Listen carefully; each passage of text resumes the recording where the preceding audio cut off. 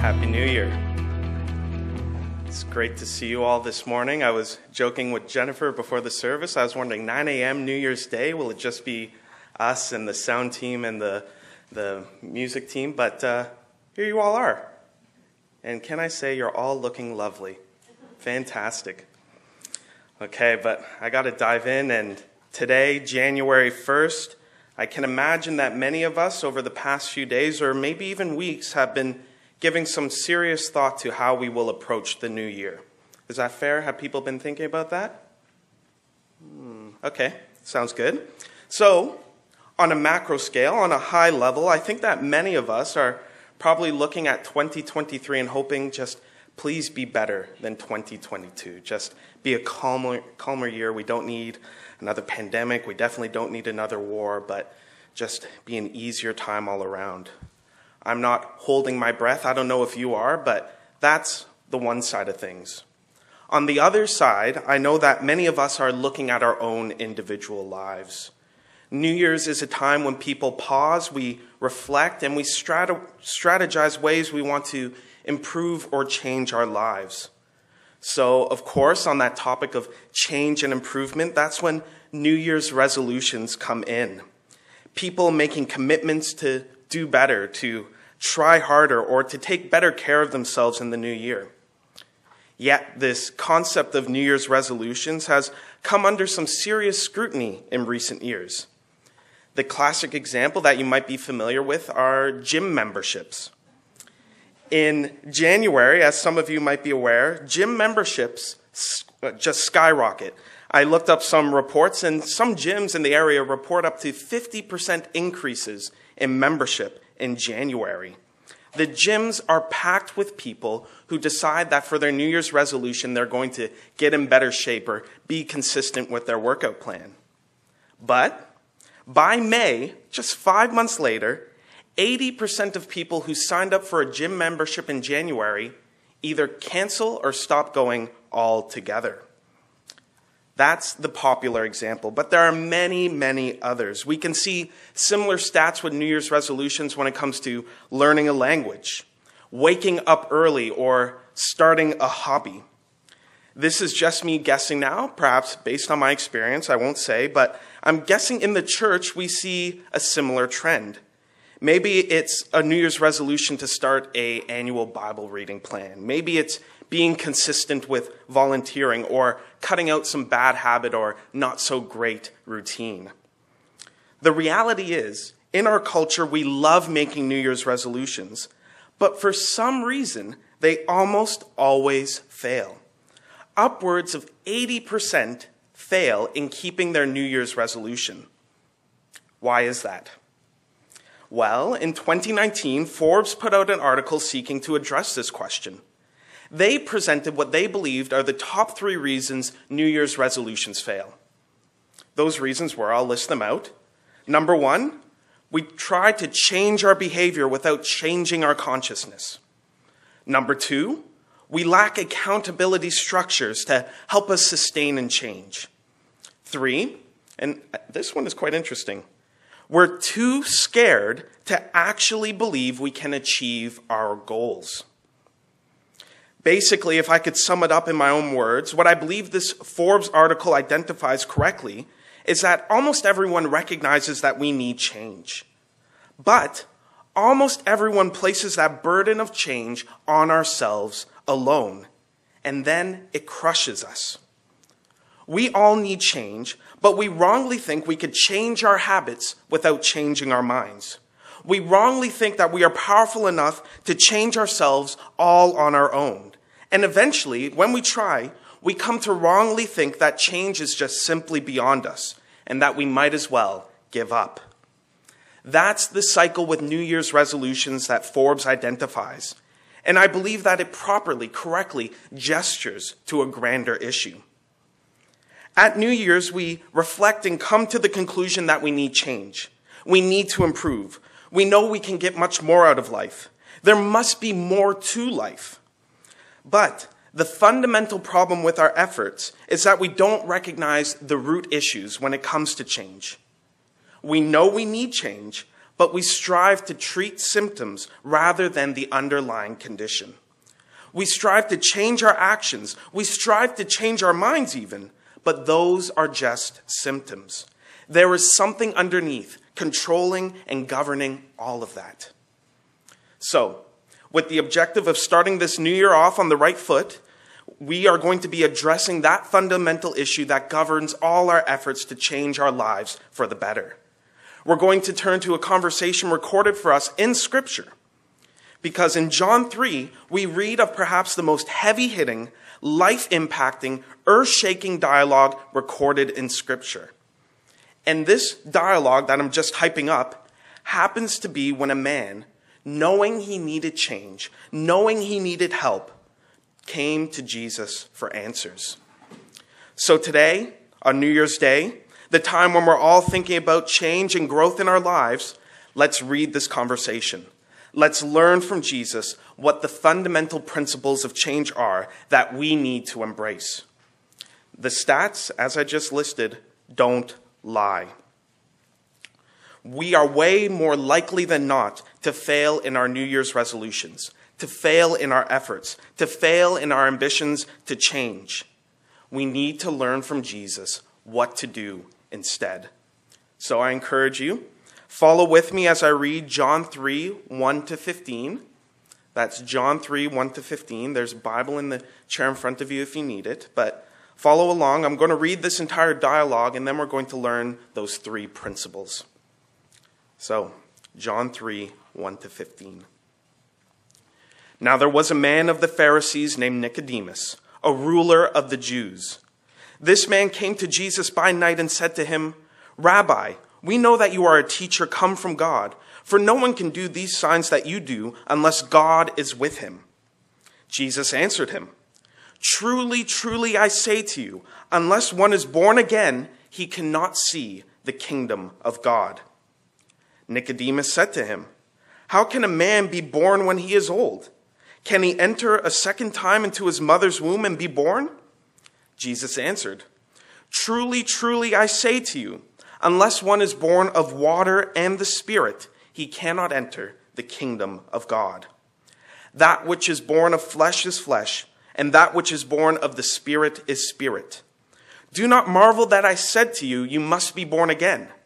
The wind blows where it wishes, and you hear its sound, but you do not know where it comes from or where it goes. So it is with everyone who is born of the Spirit." Nicodemus said to him, "How can these things be?" Jesus answered him, "Are you a teacher of Israel, yet you do not understand these things?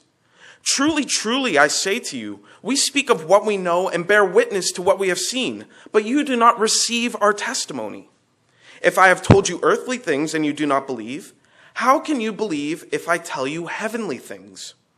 No one has ascended into heaven except he who descended from heaven, the Son of Man. And as Moses lifted up the serpent in the wilderness, so the Son of Man must be lifted up, that whoever believes in him may have eternal life." May God bless the reading of his word. So, as I said, I believe from this passage we need to take away three important principles that will transform our understanding of change.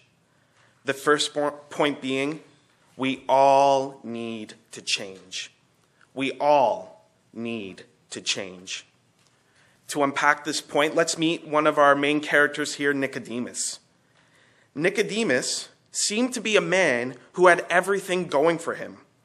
Our text says he was a Pharisee, a ruler of the Jews.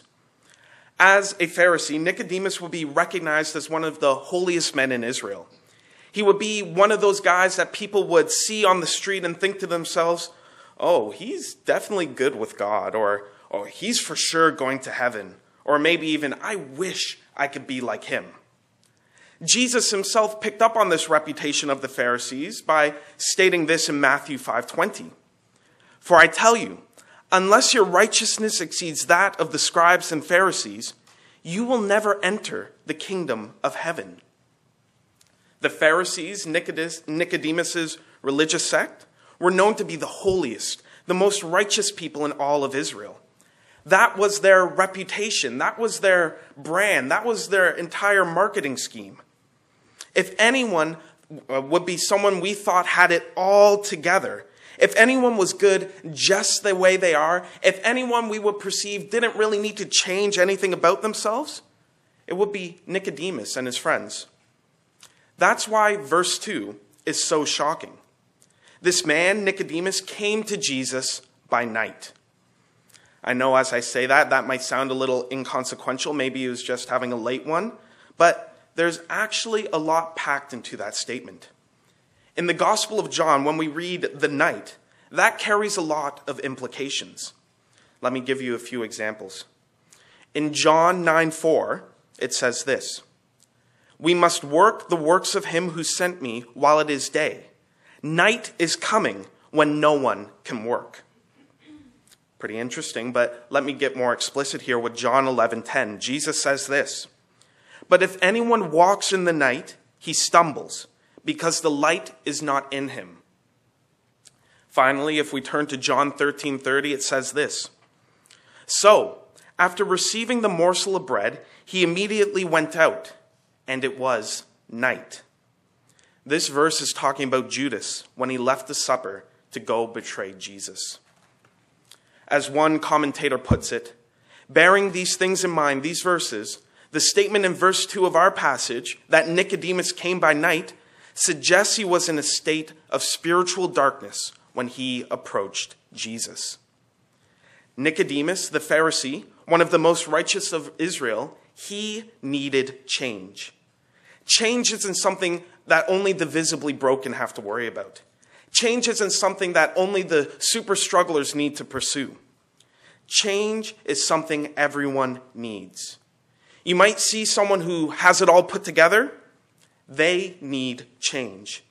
You sitting here might even be the person that people look to and say, "Wow, you have it all put together. You don't need to change." Well, I'm sure in the night when you're with your thoughts reflecting, you know you need change as well. In this story, as we're approaching it, we're all, in a way, Nicodemus. As we start this new year, we need to start by thinking about it as Nicodemus. And thankfully, Nicodemus provides, out of everything else, a great example of what to do next. Nicodemus, like us, needed change. And this was well beyond his own abilities. He knew he needed change, and he knew he needed help. So he went to Jesus. Why Jesus?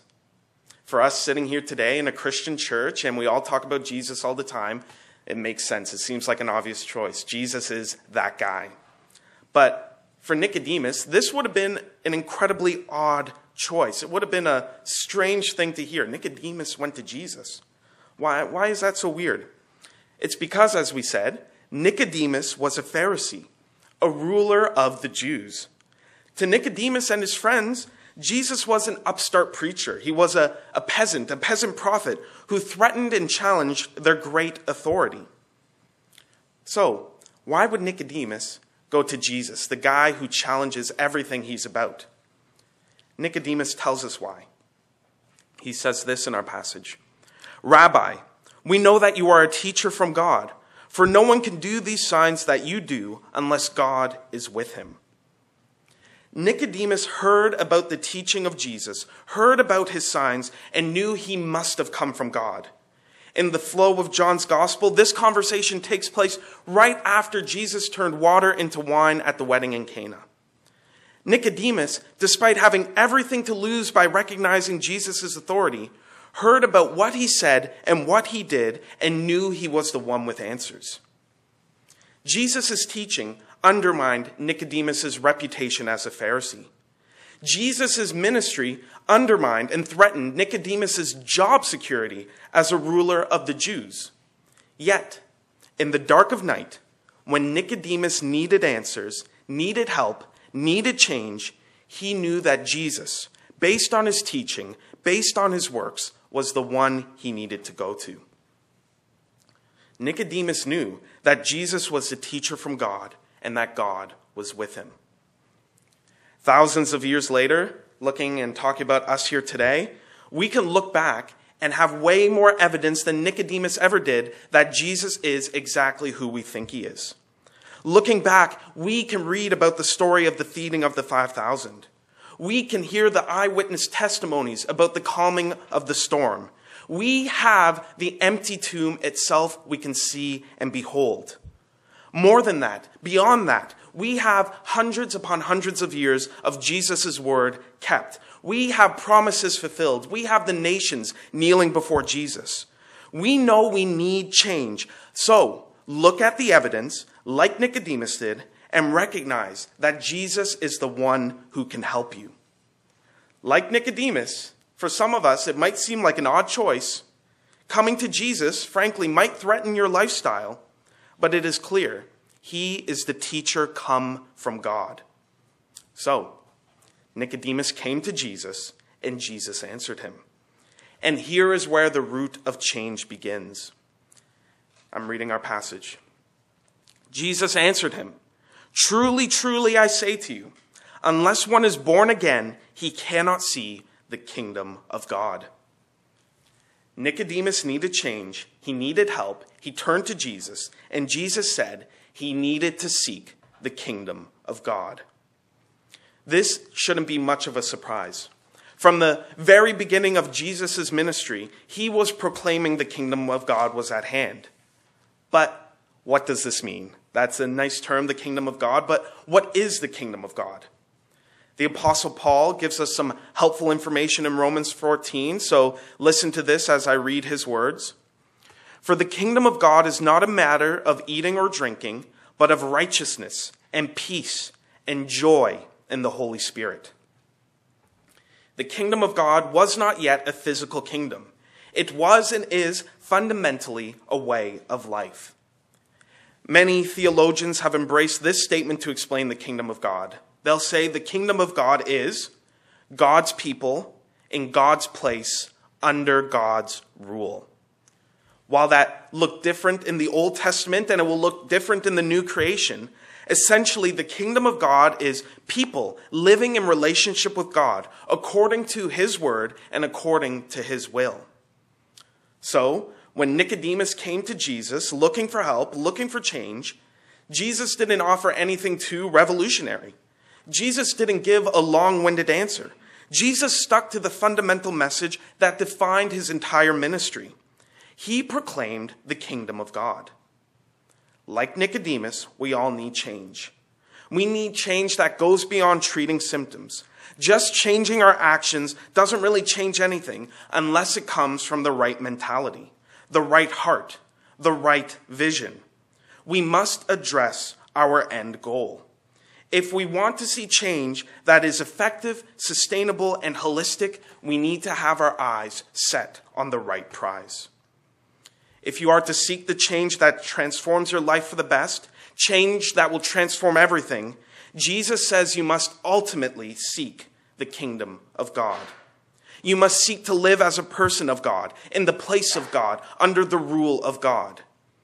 Instead of trying and failing another set of arbitrary New Year's resolutions, place the end goal of a life-changing relationship with God as your objective.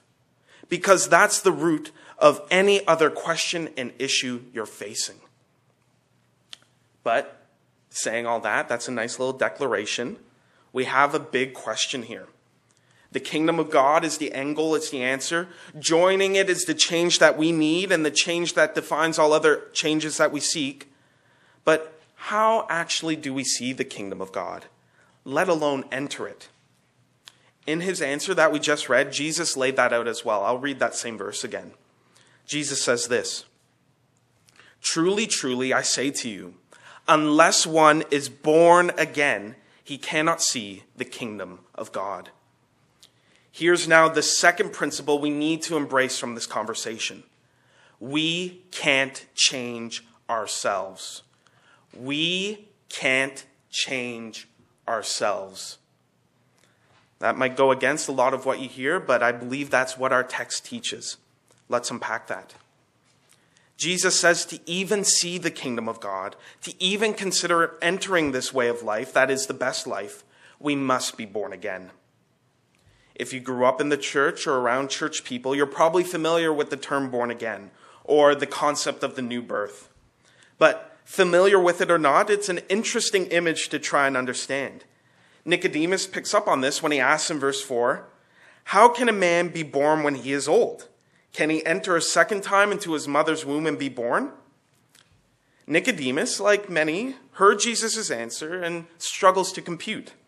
How can a grown man be born again?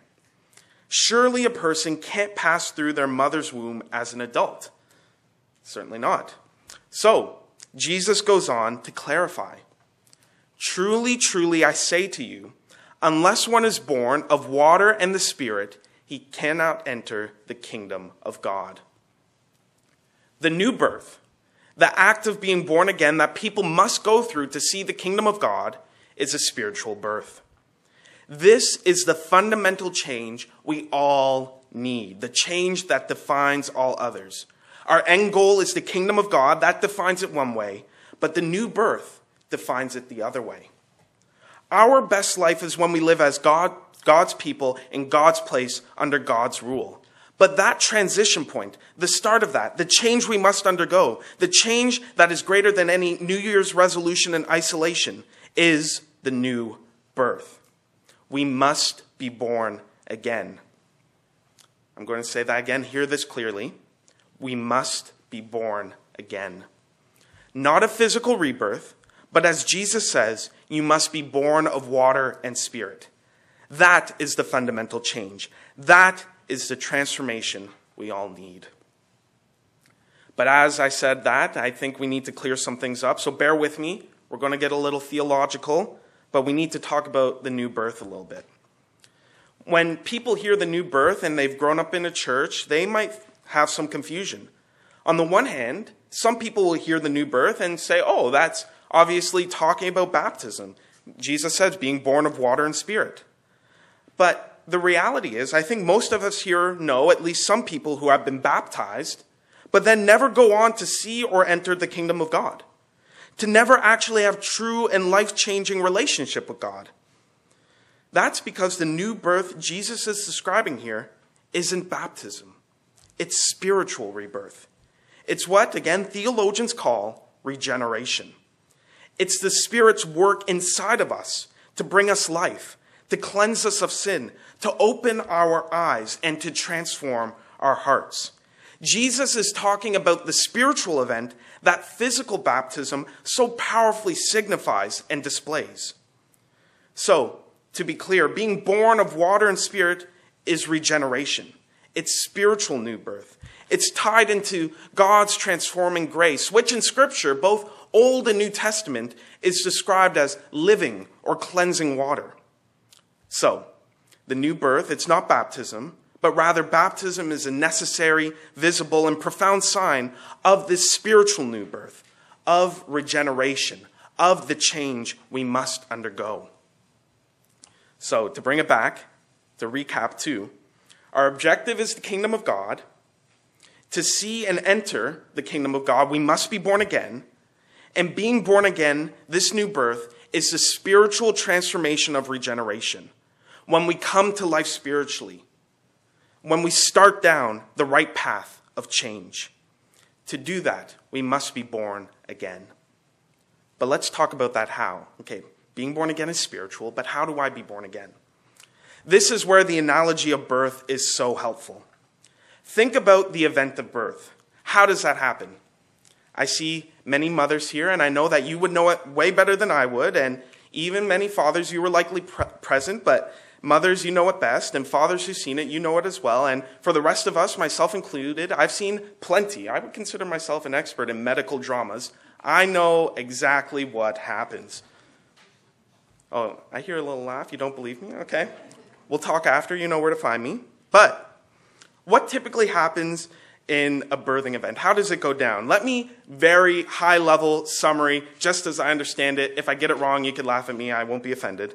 Typically, as I understand it, that end point, the woman, the pregnant woman, as she gets to the end of her pregnancy, she'll experience contractions. They're in there somewhere. I know that. I know that term. contractions, get rushed to the hospital. The doctors and nurses will get her set up. They sit her up. They'll comfort her. And then this is critical. This is the critical part of the birthing moment. The doctor will grab a megaphone, clear his voice, and then yell to the baby, "Okay, it's time for you to be born. Come on out." And then the baby, hearing the call to be born, will make a decision whether they want to be born or not. And then, in most cases, they'll decide on their own, "I'm going to crawl out of here." And then everyone will smile, the doctors and nurses will clap, and congratulate the baby on choosing to be born. That's it. That is how it happens. Okay, that's not actually how it happens. The medical shows taught me better, and I will summarize it again. Simplifying all the complex biological processes, babies don't birth themselves. They don't make that decision. They don't crawl out on their own volition. Mothers, in this amazing feat of love, bravery, and strength, push their babies out. People typically don't congratulate a baby for a job well done. They rightly congratulate and comfort the mother for all of her amazing hard work. Those 9 months of pregnancy and that amazing, and in some cases, I heard enough stories, traumatic birthing event. The baby must be born, but the mother does this profound work. This corresponds to our spiritual lives. We must be born again, but this is not our doing. It's God's. God is the primary agent here. God is the one who does the work. God is the one who regenerates us. God is the one who gives us new spiritual life. It is God the Spirit, according to the will of God the Father, thanks to the ministry of God the Son, who makes us born again. The new birth isn't a human work. As the great Baptist preacher Charles Spurgeon said, it's a divine operation, a miraculous operation. People dead in sin don't raise themselves to life. As the Apostle Paul said, the natural person does not accept the things of the Spirit of God, for they are folly to him. Rather, God must act. Like the wind that cannot be seen, but surely will be felt and heard, God must accomplish this great spiritual work. No one can see or enter the kingdom of God unless it is granted to them by the Father. No one can see or enter the kingdom of God unless they are saved by the Son. No one can see or enter the kingdom of God unless they are born again by the Spirit. And how do you know if you've been born again by the Spirit? You will see and enter the kingdom of God. You will bear the fruit of the Spirit in your life. You will see the beauty and majesty of God's word and will. You will behold the excellencies of Jesus Christ and trust in him for salvation. You will experience the true and fundamental change that leads to a transformed life. Like a child born, you must grow. You must experience life's highs and lows. You will take great leaps forward and tragic steps back. You know that you have been born again spiritually if you are alive and growing day by day. It doesn't mean always joy, but it certainly is life. You know you have it if day by day you are trusting in Christ and pressing into the kingdom.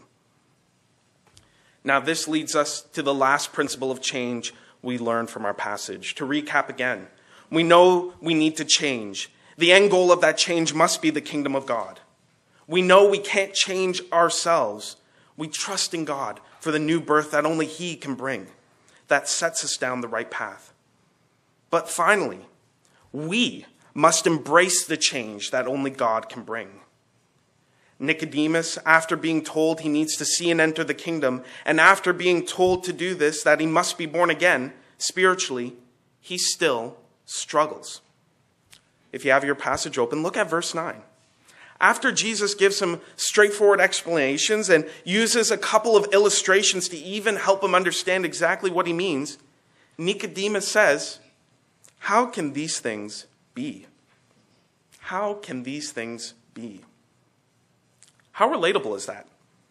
If you're a born-again believer listening to this, I'm sure that this is incredibly relatable. I know it is for me. As Christians, we believe in Jesus. We trust in him for our salvation. We know he is our Savior and Lord. We know that his word is best and his will is good. Yet when confronted with his teaching, how often do we still end up saying, "How can these things be?" When God calls us to love our enemies, how can this be? When God calls on us to obey unjust authorities, how can this be? When God calls on us to forgive 7 times, 77 times, to give sacrificially and cheerfully, how often do we say in our hearts, how can this be? How is this fair? How can I do this?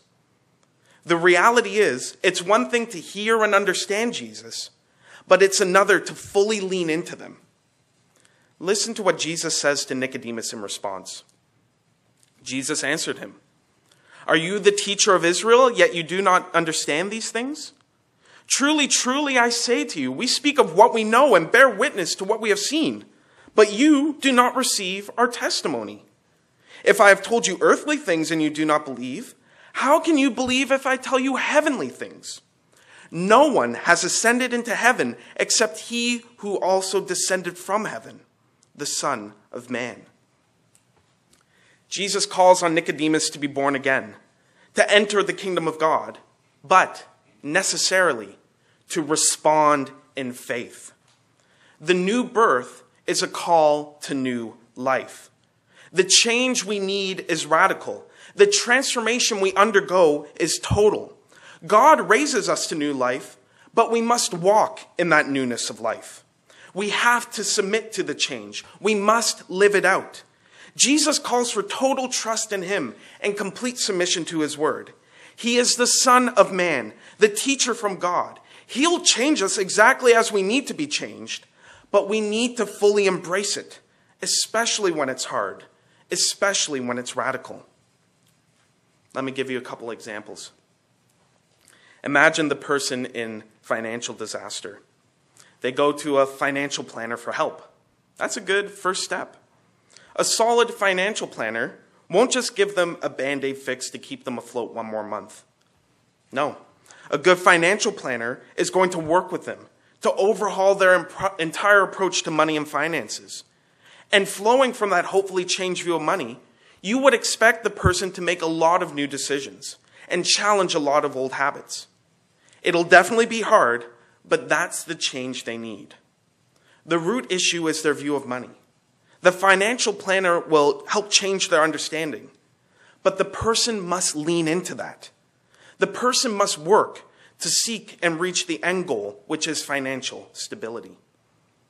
This new view ought to flow into a radically different lifestyle of spending and saving money. Let me give that second example. Maybe you're a kid, maybe you're at the end of high school, and you realize, wow, what am I going to do after school? Yikes, it was so easy, and now I have to think about my grown-up life. What am I going to do next? If you go to your parents, they'll probably tell you whatever field you're interested in, you better apply yourself to your studies. And they're not just going to tell you to cram for that one big test, then you're all good. No, they're going to help you transform your entire vision of preparation for life after high school and what that all means. That might mean radical changes. Cutting back on video games. Not saving your homework for the last minute.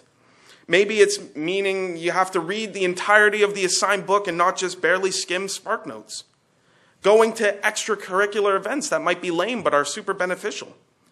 These aren't Band-Aid fixes, but rather a transformed perspective lived out consistently. When God changes us, the temptation is or will be to think that new life just means a series of Band-Aid fixes. Do more good stuff and less bad stuff. But that's not the case. We have to fully lean into the new birth and the perspective it gives. We need to live a life of genuine faith in response to God's work. We must trust in and submit to Jesus. We're not just changing behaviors. We need to fully embrace the fundamental change of vision. See, enter, and diligently live as a part of the kingdom of God. God alone changes us. God alone saves us. God alone raises us to new life. That's transformation beyond even the most ambitious New Year's resolution. God does that. You need to change. You need to turn to Jesus. You ought to pray that God raises you to new life. But when he does, fully lean into it. That's the life worth living. That's the greatest change we could ever experience, the greatest change that needs to define all other goals and commitments. For as Jesus said in conclusion, as Moses lifted up the serpent in the wilderness, so must the Son of Man be lifted up, that whoever believes in him may have eternal life. Jesus died to save sinners. He was lifted up on that cross so that we might have life. Believe in him, trust in him, embrace the change only God can bring, and live a life of faith and response. It will be hard at times, but he is faithful to complete the work he has begun in us. So take that in. On the one hand, 80% of New Year's resolutions fail. And those typically only address behaviors and seek to work independently in our own limited human power. On the other hand, you have God who never fails. And he is addressing the foundational issue, your heart, and will transform your life in a way that you could never imagine. Pray for that change. Set goals and make commitments this New Year's with that change in mind. And live in response to the regeneration God alone can bring. In conclusion, brief conclusion, I want to highlight next steps. I gave you a lot on change, but we need to talk what comes next. But first, if you're an unbeliever sitting here today or listening to this, you must be born again. That's step one. You need to cry out to God, turn to Jesus, for he alone offers you that foundational change you need. But if you are a believer listening to this today, you know that this change, being born again, is only step one. Step two is joining the community Christ has established, embracing the change, living it out. That can be so hard. But that's why Jesus established the church. That's why sitting here today, we have a community of accountability, of encouragement, of help and support. Do not neglect the means of growth and comfort that Christ himself gave to his people. Sharing our faith in and with the church strengthens our faith. It deepens it. It supports it. Likewise, step three is similar. Nicodemus came to Jesus hidden in the darkness of night. That wasn't a good sign. He needed to step into the light. We need to step into the light. Fully embracing the change that God brings means declaring it to the world. If you've been changed by Jesus, if you've been born again, you'll share that with people. You'll want others to know the joy and hope that you now know. Step into the light. Be a child of light and proclaim with Jesus the message. Repent, for the kingdom of heaven is at hand. Tell your friends. Share it with your neighbors, your coworkers, your classmates. Share with them the simple but life-changing proclamation that they must be born again. For that too cements the joy and blessing of salvation in our hearts. Let's pray. Father, we thank you for your word. We thank you for your wisdom in recording this conversation for us. God, as we approach this new year, as we think about ways we want to improve, want to change, want to grow, help us fix our vision on the kingdom of heaven. As we seek to change, as we seek to grow, help us to look back and trust in the change that you brought us by raising us to life in the new birth. As we set goals and make commitments, may these things guide our paths so that we might make changes that matter, that we might make changes that are sustainable, and that we might make changes that honor you, that glorify you, and that proclaim the holiness of your word and your way. God, this is difficult, but you are faithful, you are good, and you help us in this.